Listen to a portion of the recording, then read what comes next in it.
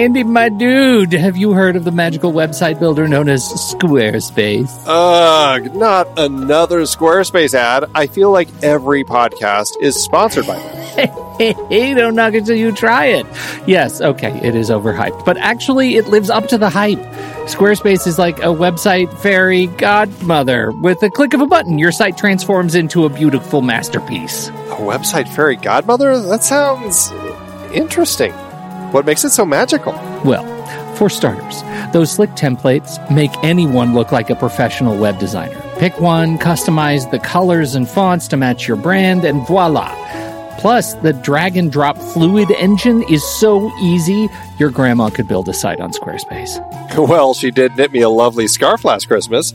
Maybe website design is next. Exactly. And when you're ready to sell your Nana's handmade scarves online, Squarespace has built-in e-commerce. Add a store with one click. Get flexible payment options. Then watch those sales roll in. And when she wants to teach others her steezy scarf skills, Squarespace's new courses feature is just the ticket.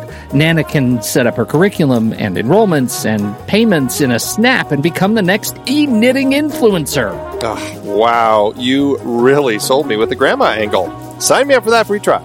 Just go to thenextreel.com/Squarespace and transform your site into a beautiful Squarespace masterpiece. Well, thanks, Pete. Even though it's overhyped, Squarespace actually sounds perfect for Nana's site's needs. Appreciate the warning on the ads, though. I'll brace myself next time I listen to a podcast. Anytime. Let me know if you need any help getting that site up and running.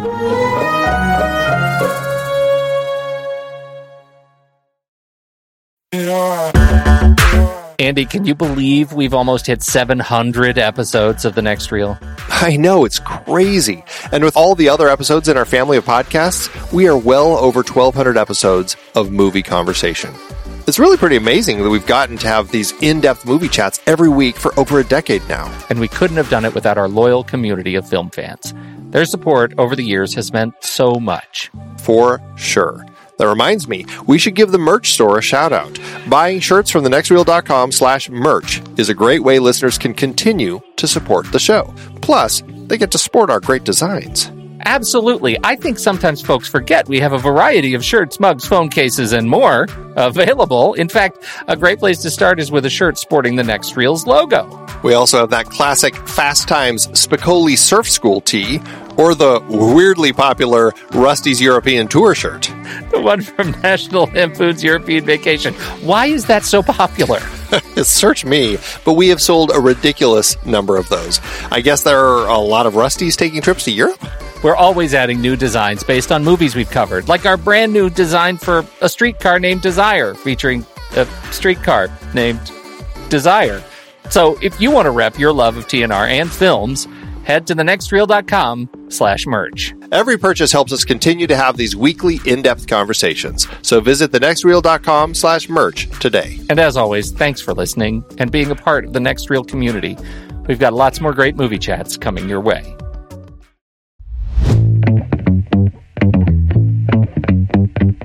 Welcome to The Next Reel's Movies We Like, part of the True Story FM Entertainment Network. I'm Andy Nelson, and that over there is Pete Wright. That's Pete Wright.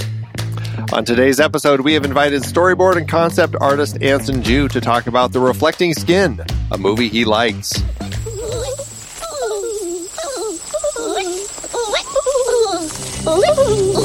Sometimes terrible things happen quite naturally. Look at its skin. Yeah. Quick, she's coming.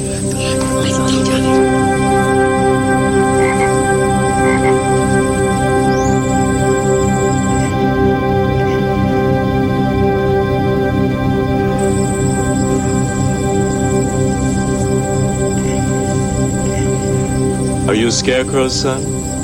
No. I was hoping you were. We'll be seeing you. Would you like that? Every time you make your ma cry, you kill an angel.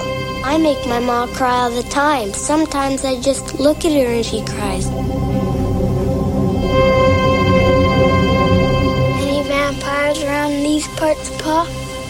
Wouldn't be at all surprised.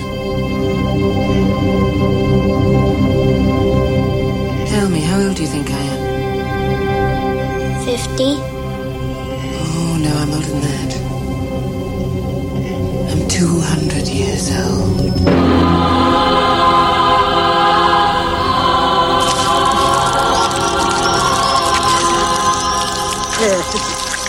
Skin got all silver, shiny, just like a mirror. You can see your face in it. Shut up! Listen, you little bastard, I love her! Understand? I love her! Poor Seth. It's all so horrible, isn't it? The nightmare of childhood. She's got him now, Aben. There's nothing I can do.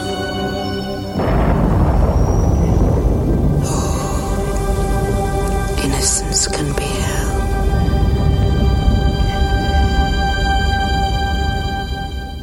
Anson, welcome to the show. Hey, Anson.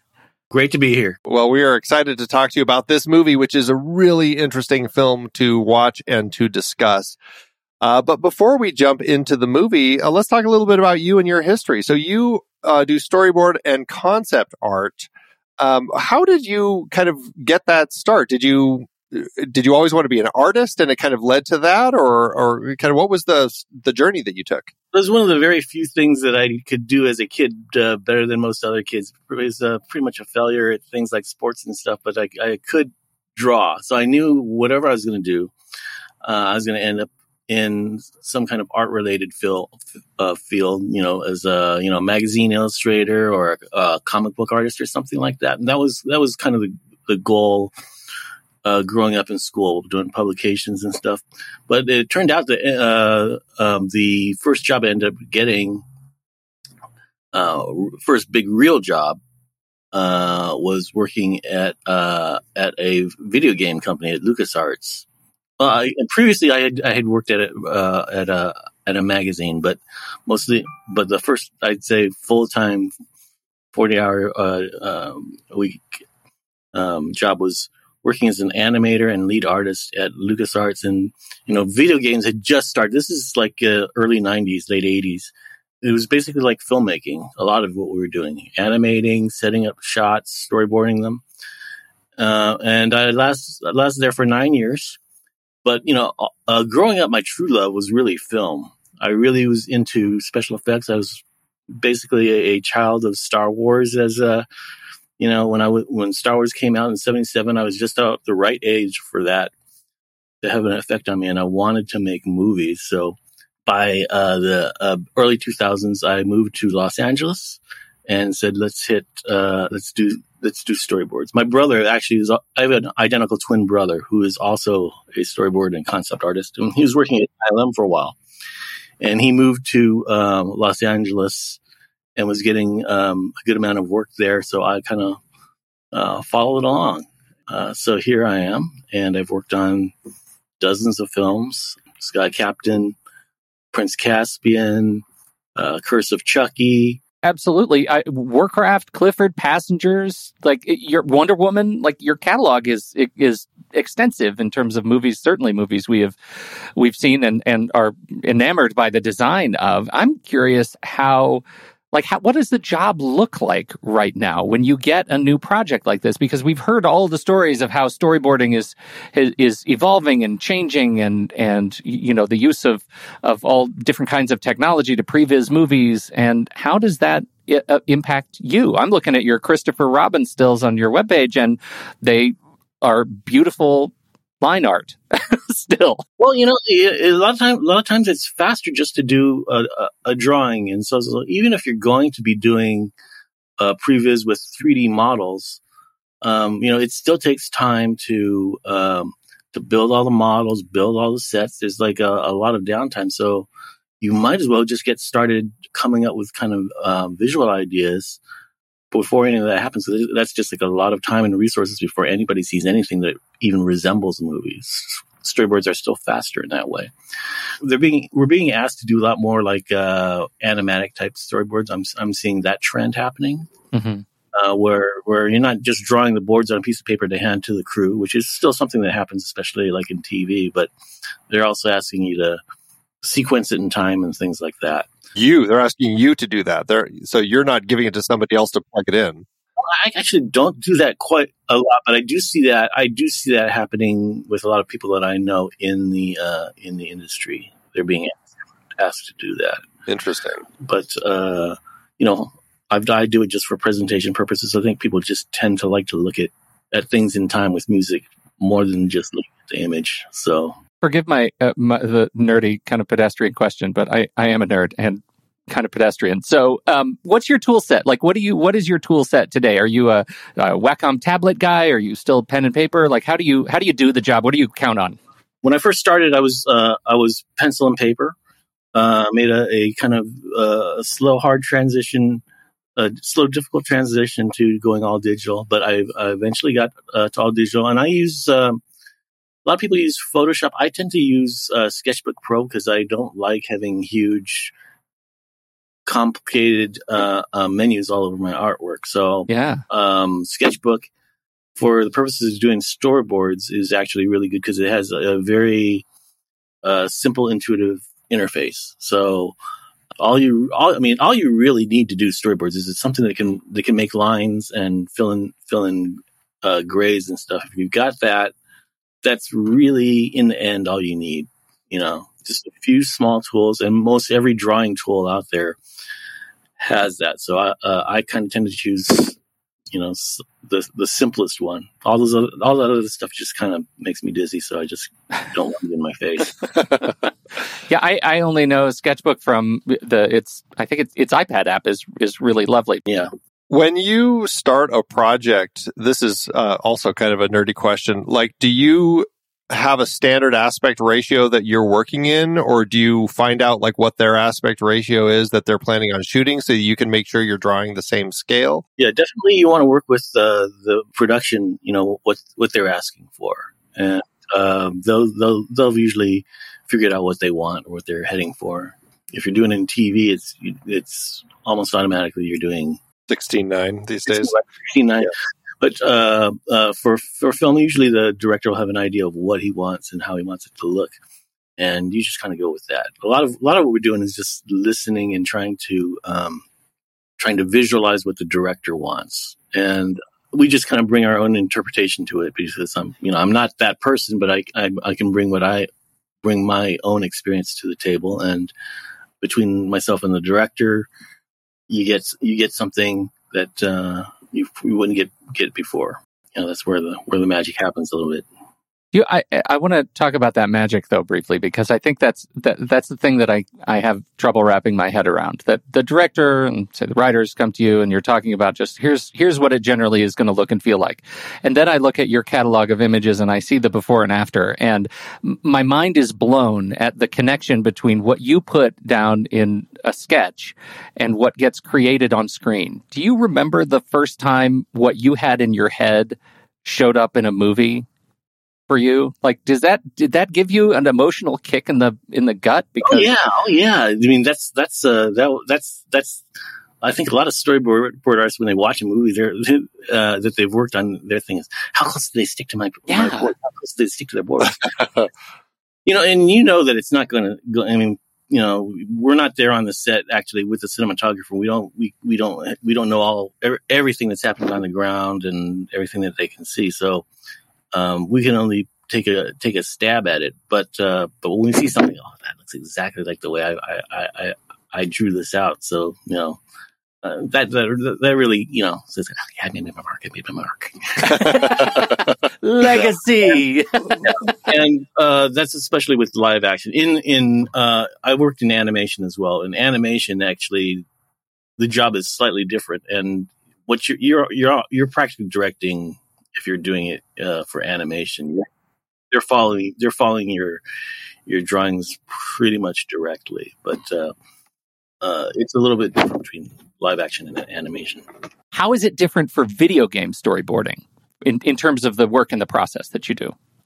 That's actually not that different. Most of the time, if you're doing storyboards for a video game, it's usually for cutscenes, which are just like short snippets of short films. Movie. They're short films.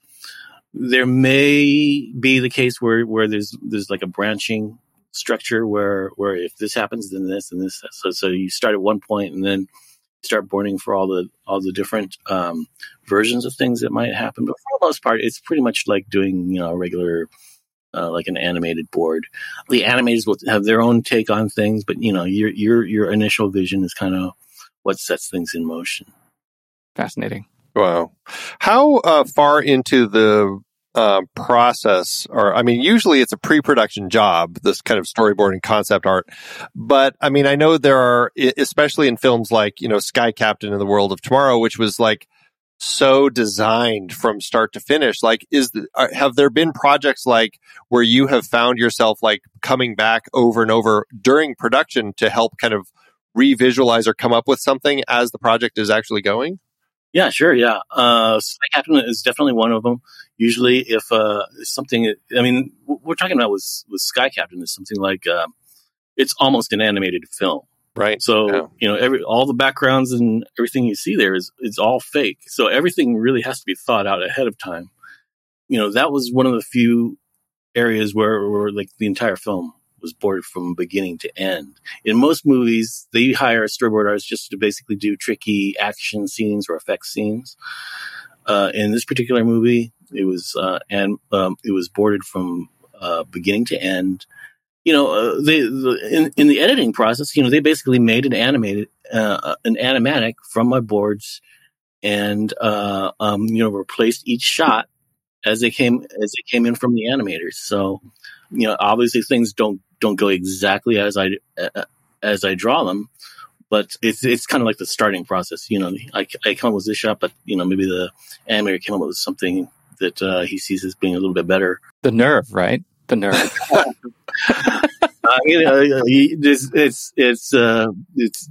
Filmmaking is not a place for ego, so right, for sure. You gotta let the other members of the team get their too. That's why I love the whole idea of just feeling that experience of the thing that you sketched on screen. Like, that just is a bit of joy in being even a part of the process, let alone conceiving of these ideas that expand so far beyond your pencil. That's extraordinary. Well, and it's such a unique art form anyway. I mean, I when I was, before I went into film school, I picked up a book that was it was like shot by shot or film in motion or something like that. And I was just fascinated. It was all kind of teaching you about storyboarding and like it maybe not necessarily, I mean, maybe for people who wanted to become storyboard artists, but I think largely just so you could understand what was in them and how you would interpret them and everything. And just like the way that storyboard artists capture the movement, because it's not necessarily always a still frame. There's camera moving, there's people moving, there's so many things that are taking place. And just the way that a storyboard artist captures like the energy of action and everything that's going on, I find fascinating. And it's an art form all by itself that I think it's one of those midway art forms that never really gets the praise that it probably deserves, because nobody's going to the movies to look at storyboards. They're all going to look at the finished product, just like a script. It's like the script is just a midway point. But I find it to be such an integral part and so fascinating what the storyboard artists and concept artists do in order to help people realize what it is they're trying to kind of capture in that final product. Right, yeah. Like whenever you read a book or whenever you read a comic book, I think most people have the experience of they're playing a movie in their mind. Even if they're just watching still pictures in their mind, they're developing their own motion and stuff. As a reader, if you're reading a book, you've got your own camera angles in there. And as an artist, I have the kind of ability to express that on paper in a way that other people can see it. So it's like seeing a movie come to life. You imagine it in your mind, and then it's great that somebody else can kind of peek in and see what your idea of things are. On one of these bigger movies, let's say you're working on something like Wonder Woman. How many plates are you doing for the film? Oh, it varies from job to job. Depends on the complexity of the show and how many days you're working on it. Something like more for Sky Captain versus something that like Christopher Robin. I worked on Sky Captain like to 9 months. I worked on Wonder Woman for, probably less than a month. Wow. And maybe about a month. Yeah. Yeah. Most storyboards do, between like, say 16 to 25 boards a day. And, however many days that encompasses is wow. A lot of boards. That Wonder Woman was. Obviously, if you know any of this story, I'd love to hear it. But just in terms of a compliment on the production, like when I look at your storyboards, I found the closing credits montage in Wonder Woman one of the most extraordinary closing credits, beautiful closing credit sequences of any of the big superhero movies. And I'm looking at your storyboards, and some of them are plate for plate what they did to animate in beautiful, like watercolor kind of a montage at the end of that sequence, and that is something like I've forgotten so much of the movie itself, but I've never forgotten that end sequence because of the beauty, and it feels like homage. It is sending to the original artwork that was created for that thing. It's just gorgeous. Do you have any sense of if they used or were inspired by your work directly? I feel like I was actually on there very early in the process. So I think a lot of stuff that I actually did ended up on essentially the cutting room floor on that particular movie. But they may have recycled them for like the second movie. Say like I have a arena sword fight, which they didn't really have. They didn't put that aspect of the Wonder Woman origin story in the first movie, but they did try to incorporate elements of that into the second movie. Sometimes I think that they might have been looking at my boards as maybe, a jumping off point to do stuff for the second movie. Cause I designed this armor for Diana to wear in her arena fight that was kind of bird-like. And then in the second movie I saw, oh, well, that looks quite a bit like it. I don't read the comic book. So, I mean, whether or not I did something that looks like the comics, I don't know, but it certainly wasn't intentional. But if not, maybe they saw something in my boards. And I think this gives us a good jumping off point to start talking about the film that you wanted to chat about today, which is Philip Ridley's The Reflecting Skin from 1990.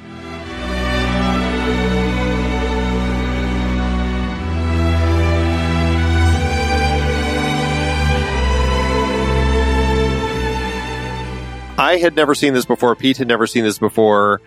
What a fascinating film, and certainly one that allows for a lot to talk about. How did this film enter your life? Is it something that you saw in 1990 when it first came out? I do remember a long time ago seeing a review from I saw Roger Ebert review it on TV, but it never came into my town. There didn't seem to be any way to see it, but I did hear from a bunch of other concept storyboard artists. In this case, I think my brother was having some conversation with another concept artist, Ian McCaig, about some movies that were visually stunning. Reflecting Skin came out, and then I think this was during the video age. And when I saw it on in a video store, I was able to kind of like bring a VHS copy home and really take a look at it. I think Ian may have brought a copy into the conference room at LucasArts and had a little screening for a few of the artists to kind of look at it. I think that was maybe the very first time I saw it. Visuals alone, any artist just looks at that and just says, "Oh, that's just friggin' amazing." So I made sure that I went to my video store and whenever it came up, I would see it. I think it was one of those things where it just, for whatever reason, didn't get good distribution or whatever it was. But I just loved it for the visuals, and the story was also just amazing as well. But one of the things I noticed visually was how much it just felt like this thing was a moving version of like an Andrew Wyeth painting. Everything there looked exactly like an Andrew Wyeth painting, or maybe like a James Wyeth painting. It's visually stunning from start to end. Looking at Philip Ridley's career, I mean, it's Philip Ridley is definitely I think you would call him perhaps more a straight up storyteller rather than a filmmaker. I mean, this is a person who has worked in books, in cinema, in theater, in song, in poetry, like is not somebody who has settled on a particular format. Is just somebody who likes to explore art in all of its aspects. And this is his first feature film. He had written The Craze, which came out the same year as this, and then wrote and directed this. And as especially a first film, like, it just like from that opening image of that golden wheat field all the way to that final image of our young boy like screaming to the heavens and his hands in the air. It's just like every single frame. I'm like, it's kind of shocking to me when I see a first film like this. And I'm like, where did Philip Ridley go? Because it is so visual. Like this is a visual storyteller who knows how to capture image in so many interesting ways all through the film. Like I was constantly astounded by choices. And I don't know if I was like, I wonder if this is one of the reasons that you picked this movie, because it is just so visual. And as a storyboard artist, I'm like, it's easy to eat up like any frame of this, like from the trucking shots to just the way that, people were captured. I mean, it's just, it's got beautiful. The extreme close-ups. Like he just loves extreme close-ups of the kids, of the screaming, of the blood on Dolphin's face from the frog. Come on, frog. What are we doing with that? See, who's ever done that? Right. I mean, if you think of it, just the fact that there's so much to look at, despite the fact that really, I mean, there's no big action scenes in it. There's no physical, gore or violence or supernatural stuff. None of that is there. It's really just people talking. And how do you make, they're talking in a very limited environment. So how do you make that interesting? And he made everything interesting. It's like every shot was just fascinating to look at. And I feel like the intentionality of the film, the intention of making a horror story out of the beliefs of children that happens to be tied into the real world events, right? The fact that this supposed vampirism in Seth's mind is actually radiation deterioration from exposure to radiation from the bomb is kind of an extraordinary connection. Like I really loved that bit of the fable of the movie. And I don't think I connected with the overall movie as well. Like I didn't love the performances of the kids, and I think Viggo Mortensen outclassed this movie in every shot. But it's so gorgeous, and what it was trying to do is really special. Like I walked away from it just kind of a little bit confused. I would say appropriately confused, but enamored by the lusciousness of the plains and the subject isolation and the structures that they found and captured, and all of that sort of absolved any of the sins of the film in my eye for the overacting of the police chief, who felt sort of comical to me. I don't know when I was supposed to take him seriously with the eye patch and the hand that didn't. It felt like I was in a Young Frankenstein for a minute. Well, it was a little bit, I mean, on the oddball side, where I think this is like David Lynch. Yes, the David Lynch type of thing where things were a little bit odd, but there's nothing supernatural or weird happening. There's nothing there that can't be explained by real life situations. So it's in a very Lynchian way is basically just exploring the strangeness of reality. Real life, very, very odd, can be very, very odd and grotesque in its own way. I mean, lots of heads and skulls and stuff, but that's just the West. Age of the main characters in this story just is 8 going on 9. That at that age you're really just trying to sort out reality from like imagination, things, and things are always being hidden from you, and you don't know right from wrong, and kids kids at that age are capable of incredible cruelty. And I remember when I was a kid, I wasn't much different. I did some pretty horrifying things looking back at it. Well, I'm glad you brought that up, Anson. We'd like to litigate those right now on the show. But that was it. And when you to that point specifically, like the real horror of this movie, the most horrific sequence in this movie to me is when the 3 kids are sitting in the barn together and they get to the point screaming, Eben is crying, and the close-ups on that face, it's shot like a cultist sort of event. Like it's just horrible. The unspeakable cruelty to others, like before they've been able to turn on the empathy vibe, right, is extraordinary. It's just awful. And I don't know if by the end of the movie, as he's screaming, the last surviving child in this community, right, if that is a signal that he's learned anything, that he's changed and grown up in a way beyond dealing with his extraordinary grief. I think so. I think this is where he finally has a taste into the real reality, because he had a hand in Dolphin Blue's death. He hadn't processed, what part was real and what part was his imagination, and basically he let her die. And Kim too, right? He saw that he would, that, like, watching those pieces come together and form grief on him is kind of extraordinary. Yeah. Well, and I do wonder if there's an element of that final moment from young Seth when he's screaming there. I mean, obviously his brother is now devastated as well. I mean, his life is in ruins, and in the process of all of this, and because of the way that he's been seeing the world and seeing things unfold, thinking that it's her when it's really these guys in this Cadillac that keep driving around.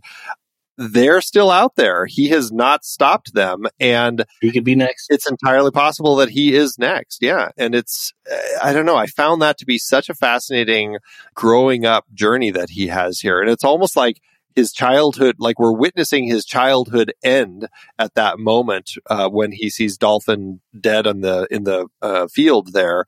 And that run and scream that he has is like his awakening as somebody who is able to process things and is now screaming at the world for realizing, like, oh my God, all of this is something else, and I can't believe that I am a part of this. I mean, it's incredibly powerful. It's like being born and entering the real world. Mm-hmm. Yeah, right. It's and it's just a very scary thought that we all go through it. There's also an angle of the film where, I mean, it takes place in the 50s, right after World War II. Cameron comes home partway through the film. He had been working, on the bomb, and Pete kind of, alluded to the fact that he is suffering from radiation poisoning from all of his work on that. But there's also this side of the story that is dealing with homosexuality, and his father, who, I don't know, the way that I read it is likely his father had been in a gay relationship with, somebody. I read online, somebody had thought that it might have been Dolphin's husband. And I was like, well, that's an interesting perspective, and thought maybe that's why he hung himself. But there's definitely this element of the world of the 50s and the attitude of homosexuality at the time, and the way that anything unacceptable like that, you have to kind of like bury. And, this woman, Seth's mom, ends up marrying him right away, quickly, to kind of help him through all of that. And there's an interesting side of like getting into a relationship with somebody that you love, who is never really going to be able to love you. But it's like this, the way that society kind of forced these relationships to kind of become where it just ended up being a difficult relationship for everybody all through it. And that scene of the father when he like immolates himself, he drinks all the gasoline and just blows himself up. I mean, it's just like, it really kind of like hit me like, whoa, like that having to live the way that he was living for as long as he had. And then that final point when he suddenly was being accused of these things again, it like was his breaking point. I mean, it's powerful the way that the film is portraying some of these things. Right. Yeah. I mean, it's all, people are just trying to get along, and they find themselves persecuted, for something that they probably, didn't do. I mean, if you do one thing, everything else that you do becomes suspect, even if you're clearly dead. That type of thing is just the persecution. For all we know, maybe the mother was also, when she was a lesbian, for all we know. Yeah. And just trying to avoid some kind of persecution. Can I get a reading from you guys on the ossified dead fetus that Kim and Seth find? That is just a found object in the barn. Do we have any connection? Did you read any connection to that fetus to the rest of the story that I missed?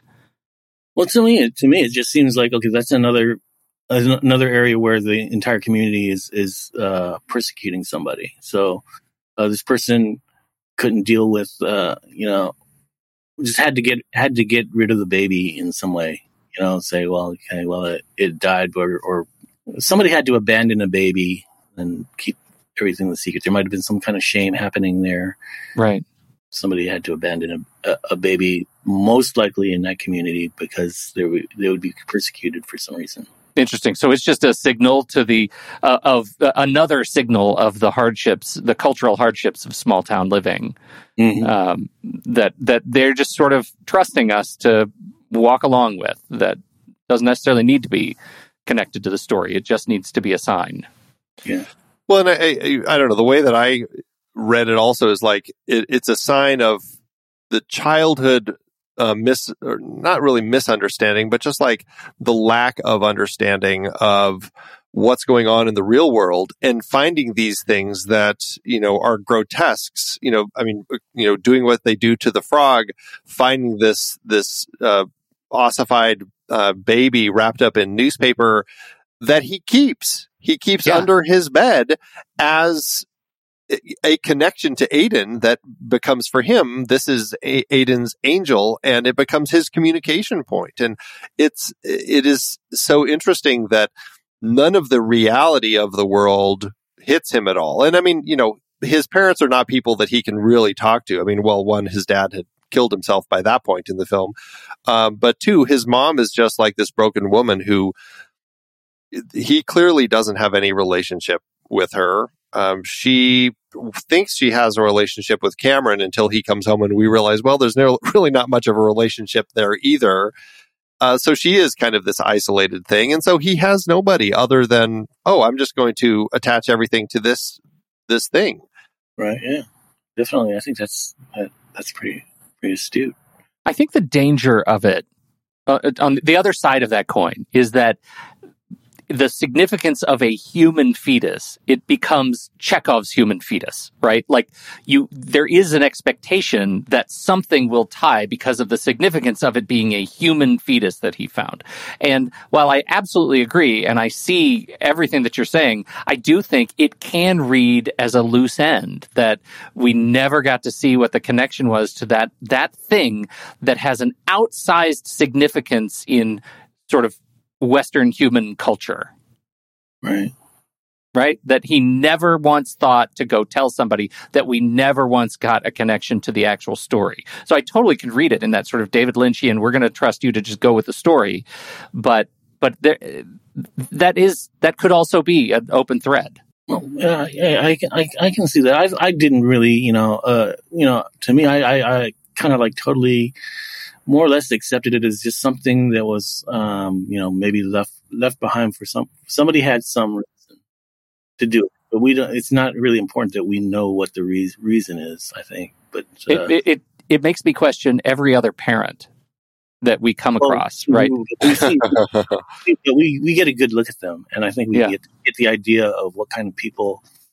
There's not a lot of people in the neighborhood, but they do have, they got secrets. They have a collective personality, and I think I mean, if the sheriff was that sheriff in my town, I would probably be pretty tight-lipped as well. Like, what a creepy dude. Although I know, Pete, you thought it was kind of comical, but I'm like, there's something so perfect about this level of this sheriff, with the eye that had been stung out by a wasp, with the hand that had been, I can't remember what, it was a snapper turtle ripped his hand off, and then the dog almost chewed his ear off. It was so, you said it was kind of almost too comical, but there was something about that level, and then tied into this story with such absurdist things like finding this dead baby that he is talking to, that it ended up becoming such a part of just kind of like this strange, Lynchian, I guess, world, but it's just like everything is so off here. And I didn't end up having an issue with the comedy of the sheriff, and maybe it's because his monologue about all of these things, and he's just like, just all this crap keeps happening, and here I am. And, I don't know. I ended up buying into it as much as I bought into anything else. Possible. I mean, it's all very unlikely, but it's totally possible, which is the point of the movie, is that even the strangest things, even the things that we see as strange are quite normal, actually. Yeah, right. I feel like there's such a sort of a biblical connection, right? Like as I'm watching the sheriff go through that monologue, I keep thinking this is the story of Job if he had been put in the position of being a small town sheriff after all of these things keep happening to him. Like he's literally physically dismembered, slowly but surely, and yet he is still trying to do his vision of justice, But that's sort of the whole town is put upon by events. How does it survive, right? That's kind of the ultimate question is, does the town survive? And we haven't even we haven't really really investigated the Cadillac yet, right? The Cadillac is this injection of outsiders to the town, testing its resilience, and it's doing so in the most violent way, attacking the children of the town subversively, like ripping the foundation out from under the fabric of whatever this town is to become. It's like erasing the future before the future gets a chance to assert itself. And that is yet another sort of stake in the heart of this small town life. Can it survive after such an infection, such a violation? That's a big question. Right. And that's the other thing. I mean, I don't think it was an accident that they made that the car, that gorgeous black Cadillac, the whole idea of something that is extremely destructive is also at the same time very, very sexy. Right. You see the first time the car drives up, you see the look on Seth's face when he sees that thing driving up. This is the most amazing thing I've ever seen. Yeah. Oh, just the way that he runs his hand along it as he's going down to fill it up. Sure. Yeah. It's just like, that's how, a lot of the ills in our society happen. Something sexy comes up and we're all fascinated by it. And then when we find out this is probably something we don't want in our midst.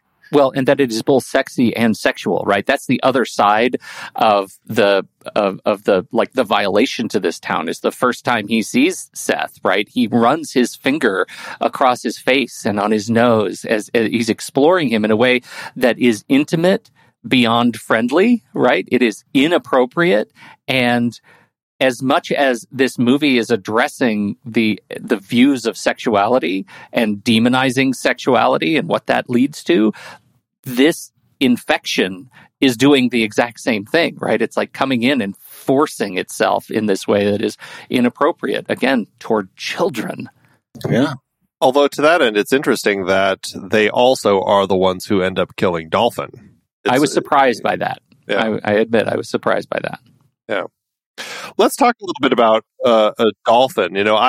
I don't know if I've seen a lot of Lindsay Duncan, but what do you think of her portrayal here as Dolphin Blue? I thought she was really good. I mean, it's a very strange role. This kind of a tortured widow and who has kind of some maybe odd poetic ways about her. Like a lot of stuff. I can't imagine this would be a very easy movie to act in, because there are a lot of things where it could get comical if you don't play it right. And I think she did a great job of pulling that off. And plus her look, and the way they made her look in this movie, she totally looks like Helga, from the Helga paintings of Andrew Wyeth's Helga. She looks exactly like that, and I don't know. I thought it was an interesting character. She's interesting. She is one of those faces. She was in one of my favorite movies, About Time. She was Mum in About Time, which was a terrific little time travel romance. But she's been in more stuff than that. I mean, she had a bit in Star Wars. Yeah, she was in Star Wars as like a female 3PO. Yeah. Also a voice in the recent series as Octavia in His Dark Materials, the Pullman adaptation, which was just lovely. I feel like seen more of her performances in recent years than anything at this time. Like, I don't think probably it wasn't until like the last decade or so that I've seen some of her films. And so I don't know, seeing her at this point in her career, I just found her she has a really unique look. And as a British person in this rural American community, like she already feels like an outsider. She looks like an outsider. Like she's either walking in like all black or all white. Like she does feel vampiric or angelic. Like there's this dance that I think Ridley is taking with her. And I don't know, there's just such a mystery to her. I can see why right out of the gate, like you have the moment when she's coming in, the whole frog incident, which is definitely one that I'll never forget. But then you can see why Seth has this draw to her. And as he and his other friends are running away, he's the one who stops and looks back. And I don't know if there was a little hint of like guilt. I think there probably was a hint of guilt that he had, but also I just think that there is this draw to this mysterious woman that he has that he can't kind of ever quite get away from, that really drives him through the rest of the film. It's like this draw, but also like this fear of this woman. And then you get into like scenes like when he comes over to her house to apologize, and she has that fantastic, heart-wrenching, frightening monologue. It's amazing. Like I don't know. What did you think of that scene when she's talking to him and like showing him her box of treasures, we'll call them, from her dead husband? It's teeth, man. You call them treasures, it's teeth. It's teeth and hair. It's just yeah, but yeah, I think it was, just the fact. I mean, the fact that she tells him, yeah, we used to set put firecrackers on cats' tails and watch them run. I've met kids like that, in my life. That actually happened, and it just kind of just shows you that the world is full of all kinds of, as adults, you look at this unimaginable cruelty, but as kids, you haven't figured that out yet. And it's amazing. It's just an interesting look. Well, and that's the most interesting connection too, right? As kids, you haven't figured out that out yet, but she's not a kid. She's not a kid. No, we never figured it out. I don't think, really. Right. We just put more fences around it and stuff. Yeah. Compartmentalize. We never do look at all the adults in there. It comes out in different ways. They're tormented by it. Yeah, it comes out different ways. It's all there. It's all people are cruel. They're afraid. They hide from things, and it never really stops. It just gets a little bit more sophisticated, I guess. Yeah, and she gets to be that manifestation of it, and also so much of that part of her personality feels unlocked by grief. And I think this movie does, it's handling grief through every different character perspective in different ways, right? You just never quite know how it is going to appear when it comes around the next corner, whether it's Seth who's going to be confronting it because his friends are dying, whether it's Dolphin dealing with the death of her husband, or Cameron dealing with absolute grief as a veteran and the stuff that he saw in the nice islands, as the movie calls it, or Mom dealing with the grief of the loss of her family. She's dealing with grief from the moment we start the movie. She's already stricken with grief in a way that comes out as violent and unsettling to the rest of her family. It's jarring. Well, and just like the people themselves, like, keeping that thread of violence running through where people kind of like, you never quite get away from that. I mean, even just the way watching Cameron treat his mother, treat his brother, like it always is coming through in ways where he has never quite figured out how to get past that either. Like he violently shoves his brother down when he kind of scares Dolphin off as they're talking at the cemetery. His mom hugs him a little too long and he kind of like freaks out on her. Like I don't know, I just found it to be so interesting the way that the character interactions portray that level of like, yeah, we're either exploding frogs or we're, having these types of interactions with people because we just have not quite figured it out. Well, I think what they're trying to do there is basically, just show we are just a whole world full of wounded creatures, and that when you do find love, it's a very precious thing. and you have to really, don't take it for granted. If you find somebody who loves you, then you are a very lucky person indeed. And I think that's the point that's also in Dolphin's speech. When all this shit happens, just pray you have somebody who loves you. That was quite the speech. Like she really is going down that road all the way as you go into dementia and angina, and it's like, yeah. He's still 8. Still 8. I love that sequence where he peeks in and he sees them, and Cameron is completely naked in her lap, and she's just like touching his skin, kind of caressing him, and it is a completely non-sexual endeavor at that point that also looks like an act of vampirism, and I thought that was just a really sort of interesting contrast in sort of childhood view, adult view, once again, sort of celebrating what that conflict looks like. To them as adults, it's an act of loving one another through hardship. And that's powerful. Yeah. Andy, normally we talk about award season first, but I want to talk to you about derivative works. Apparently this movie has inspired a lot of other people. I think that speaks of the director, who also is somebody who works in so many different mediums, that he created something that was so visual and so provoking in a number of ways that particularly bands seem to have latched on to it. And there have been a number of bands that have been inspired from it, and to the point where at least 3 of them, there's a British band, Coil, there is the Canadian musician Phil Western, and also the industrial/noise rock duo Uniform, all of whom use dialogue excerpts in some of their music. Wow. And then there's a Scottish band, Riverhead, that pulled a still from the movie to use on the cover of one of their albums. So yeah, I think it's just interesting that it's drawn people to it in interesting ways. Yeah, I do. That's fascinating. Yeah, and it seems like I don't listen to any of those bands. I don't have a sense of what kind of music that is, but it strikes me that they're all in sort of the same crowd with this movie. Sort of culty, strong, small legion of fans. Yeah, I think that it definitely feels that way, for sure. How to do it award season, after all.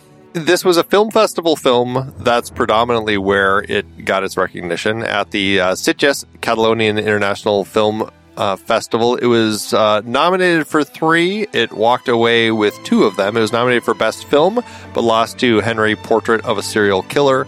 Lindsay Duncan won Best Actress, and it won Best Cinematography. At the Locarno International Film Festival, Philip Ridley won the Silver Leopard. He won the Fipresci Prize and the CICAE Award, and then the film was also nominated for the Golden Leopard, but lost to Random Waltz. Last but not least, over at the Stockholm Film Festival, Ridley won the Fipresci Prize there as well, and was nominated for the Bronze Horse, but lost to The Natural History of Parking Lots. So it sounds like a film festival film. And, to the point where when this film premiered at Cannes, we didn't talk about this, but when it played, the critics declared it already a cult film before they even walked out of the room. Yeah. Before the cult knew it. Yeah, right. They were calling. Does that really count? That doesn't count. You can't call your shot on a cult film. You need a cult first. Yeah. Well, they were right, I think. It took its time, but I think that there's probably a cult. Which comes first, Andy? The film or the cult? That's the question. I guess we'll never know now. All right. How did it do at the box office? This is a tough one. I don't know if it's because it's Canadian and I just couldn't find the information, or because it's more of an independent film, which often means you can't find the information, but just there is not a lot of information out there about its finances. I did find that Ridley did have a budget of $1.5 million or $3.5 million in today's dollars. The movie premiered at Cannes in 1990, then opened in Toronto September 9th, 1990, and then the U.S. June 28th, 1991, in a limited release opposite The Naked Gun 2.5, The Smell of Fear, Terminator 2 Judgment Day, and the limited release of Europa. It looks like it earned only $17,000 domestically, but again, I can't really tell if that's domestically. Is that Canada domestic? Is that international? I don't know. Sometimes when you get domestic figures, it includes Canada, but I just can't tell anything. So, I guess unfortunately that's all I have with this one. I think it's made even more difficult for you because in Canada they budget all movies in kindness, and the exchange value to US dollars is very difficult. It's like kindness and syrup. That's so true. So true. God, I love Canada so much. Anyway. What do you think of the title? I know it kind of ties in with everything going on, kind of the reactions to post-World War II, dropping the A-bomb. You've got that photo of that baby that, he as Cam is telling his brother about the photo and how this baby had kind of that silver skin like a mirror. He never really kind of fills him in on everything as to like what led to that and everything. But I mean, it's an interesting title. I feel like it kind of ties into the vampirism and also just kind of like the inward look and everything. I mean, what's your sense of the title? Yeah, I mean, I think a lot of that, there's that sequence where he's showing them the three photographs. And the way I interpret that is that there's one photo of him, of Seth and Cameron together, which represents the world he knows. Then there's the picture of the kid with the burnt face, and that's the world that is unknown to him. Then there's the naked pinup girl, and that's the world that's hidden from him. It's the things that are unknown to you, and I think that's what they're trying to get across with the title. We're looking at things that are unknown to you, and you're trying to get it to fit it into maybe one of the other two categories. I mean, that's kind of the way I kind of see. We're looking at the world that is unknown, and we're trying to figure it out. Yeah, I think Andy, you posted something in our community when we watched the movie. Maybe it was in your Letterboxd review. It was something about how it's a movie that starts with vampirism, with like leaning in on vampirism. But man, that is just the start. And I think for me that's one of the sort of more blatant tools of the title, which is we're going to make you think that it's something that it's absolutely not. I think it works. It's a lovely little onion that, only at the end of the film does it start to sort of peel itself for all the different sort of ways you can look at it. It kind of does what titles do when they work best. Yeah, such a fascinating film. I'm thrilled that you brought this to us to talk about, Anson. It is such a unique film to discuss. Thank you so much for picking it. I'm glad that this was one that was on your radar so that we could have a chance to talk about it. Yeah, I always like to, kind of maybe be a little champion of films that probably need a bigger look than they normally wouldn't have. So yeah, I think. Even if it's not the greatest film in the world, I think it deserves a better look than it got in its original release. It's fairly rare that somebody has brought a movie to us that, like, not only not seen but had legitimately never heard of. Like this was completely out of the blue. It's a great little rewarding watch, and for all of those reasons, for sure. Thank you. Okay. I would love a retrospective that included this because this is one I would love to see on the big screen. Going back to the visuals, I mean, it's a stunning film from start to finish, and having a chance to just kind of see it up on the big screen and let it wash over you, it'd be fantastic. Yeah.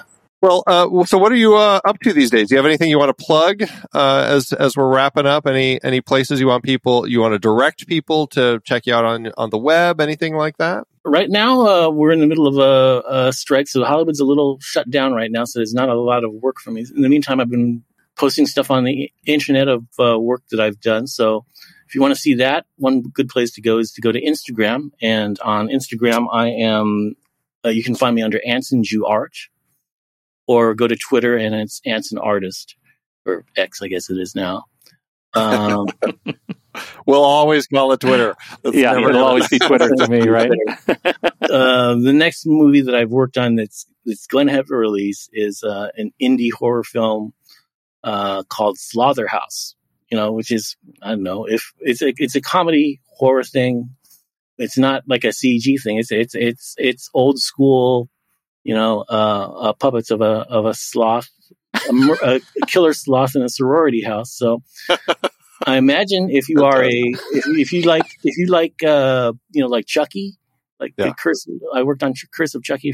If you like any of the Chucky films, I'm sure you probably get a kick out of Slaughterhouse, which is, I guess, coming up at the end of this month. I'm looking at the poster and the trailer's playing in silence right now as you're saying it, and I cannot get to this movie fast enough. That is amazing. I can't wait to see your sketches when those finally make it to Instagram or Flickr. Like, I can't wait to see the initial boards of this film. Right, yeah. That is fantastic. Well, we're big supporters of everything going on out there with the WGA and SAG-AFTRA, and I know it's affecting so many people outside of those particular unions. And we certainly hope that everything gets resolved sometime soon so everybody can kind of get back to work. So, fingers crossed with all of that. Right, yeah. AI is not going to be able to do your next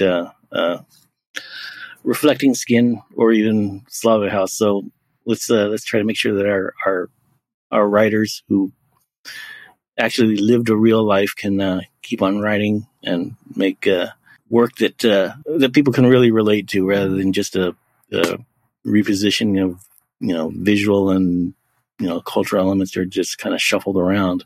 It's you want something that really speaks to real humanity, like Reflecting Skin, like the film or not. It does speak to something that is actually very real. Yeah. I have a very difficult time imagining AI understanding the complexity of human emotion quite well enough to produce something like the Reflecting Skin. That's the right. I just don't see it. Not at all. Well, Anson, again, thank you so much for joining us here today. We really appreciate it. It was a pleasure. Thank you. For everyone else out there, we hope that you liked the show, and certainly hope that you like the movie like we do here on Movies We Like. Right on.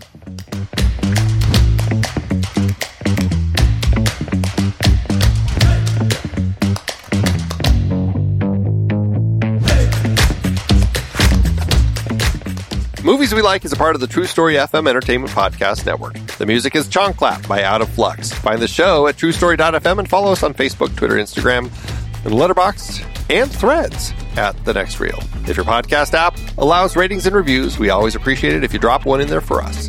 See you next time.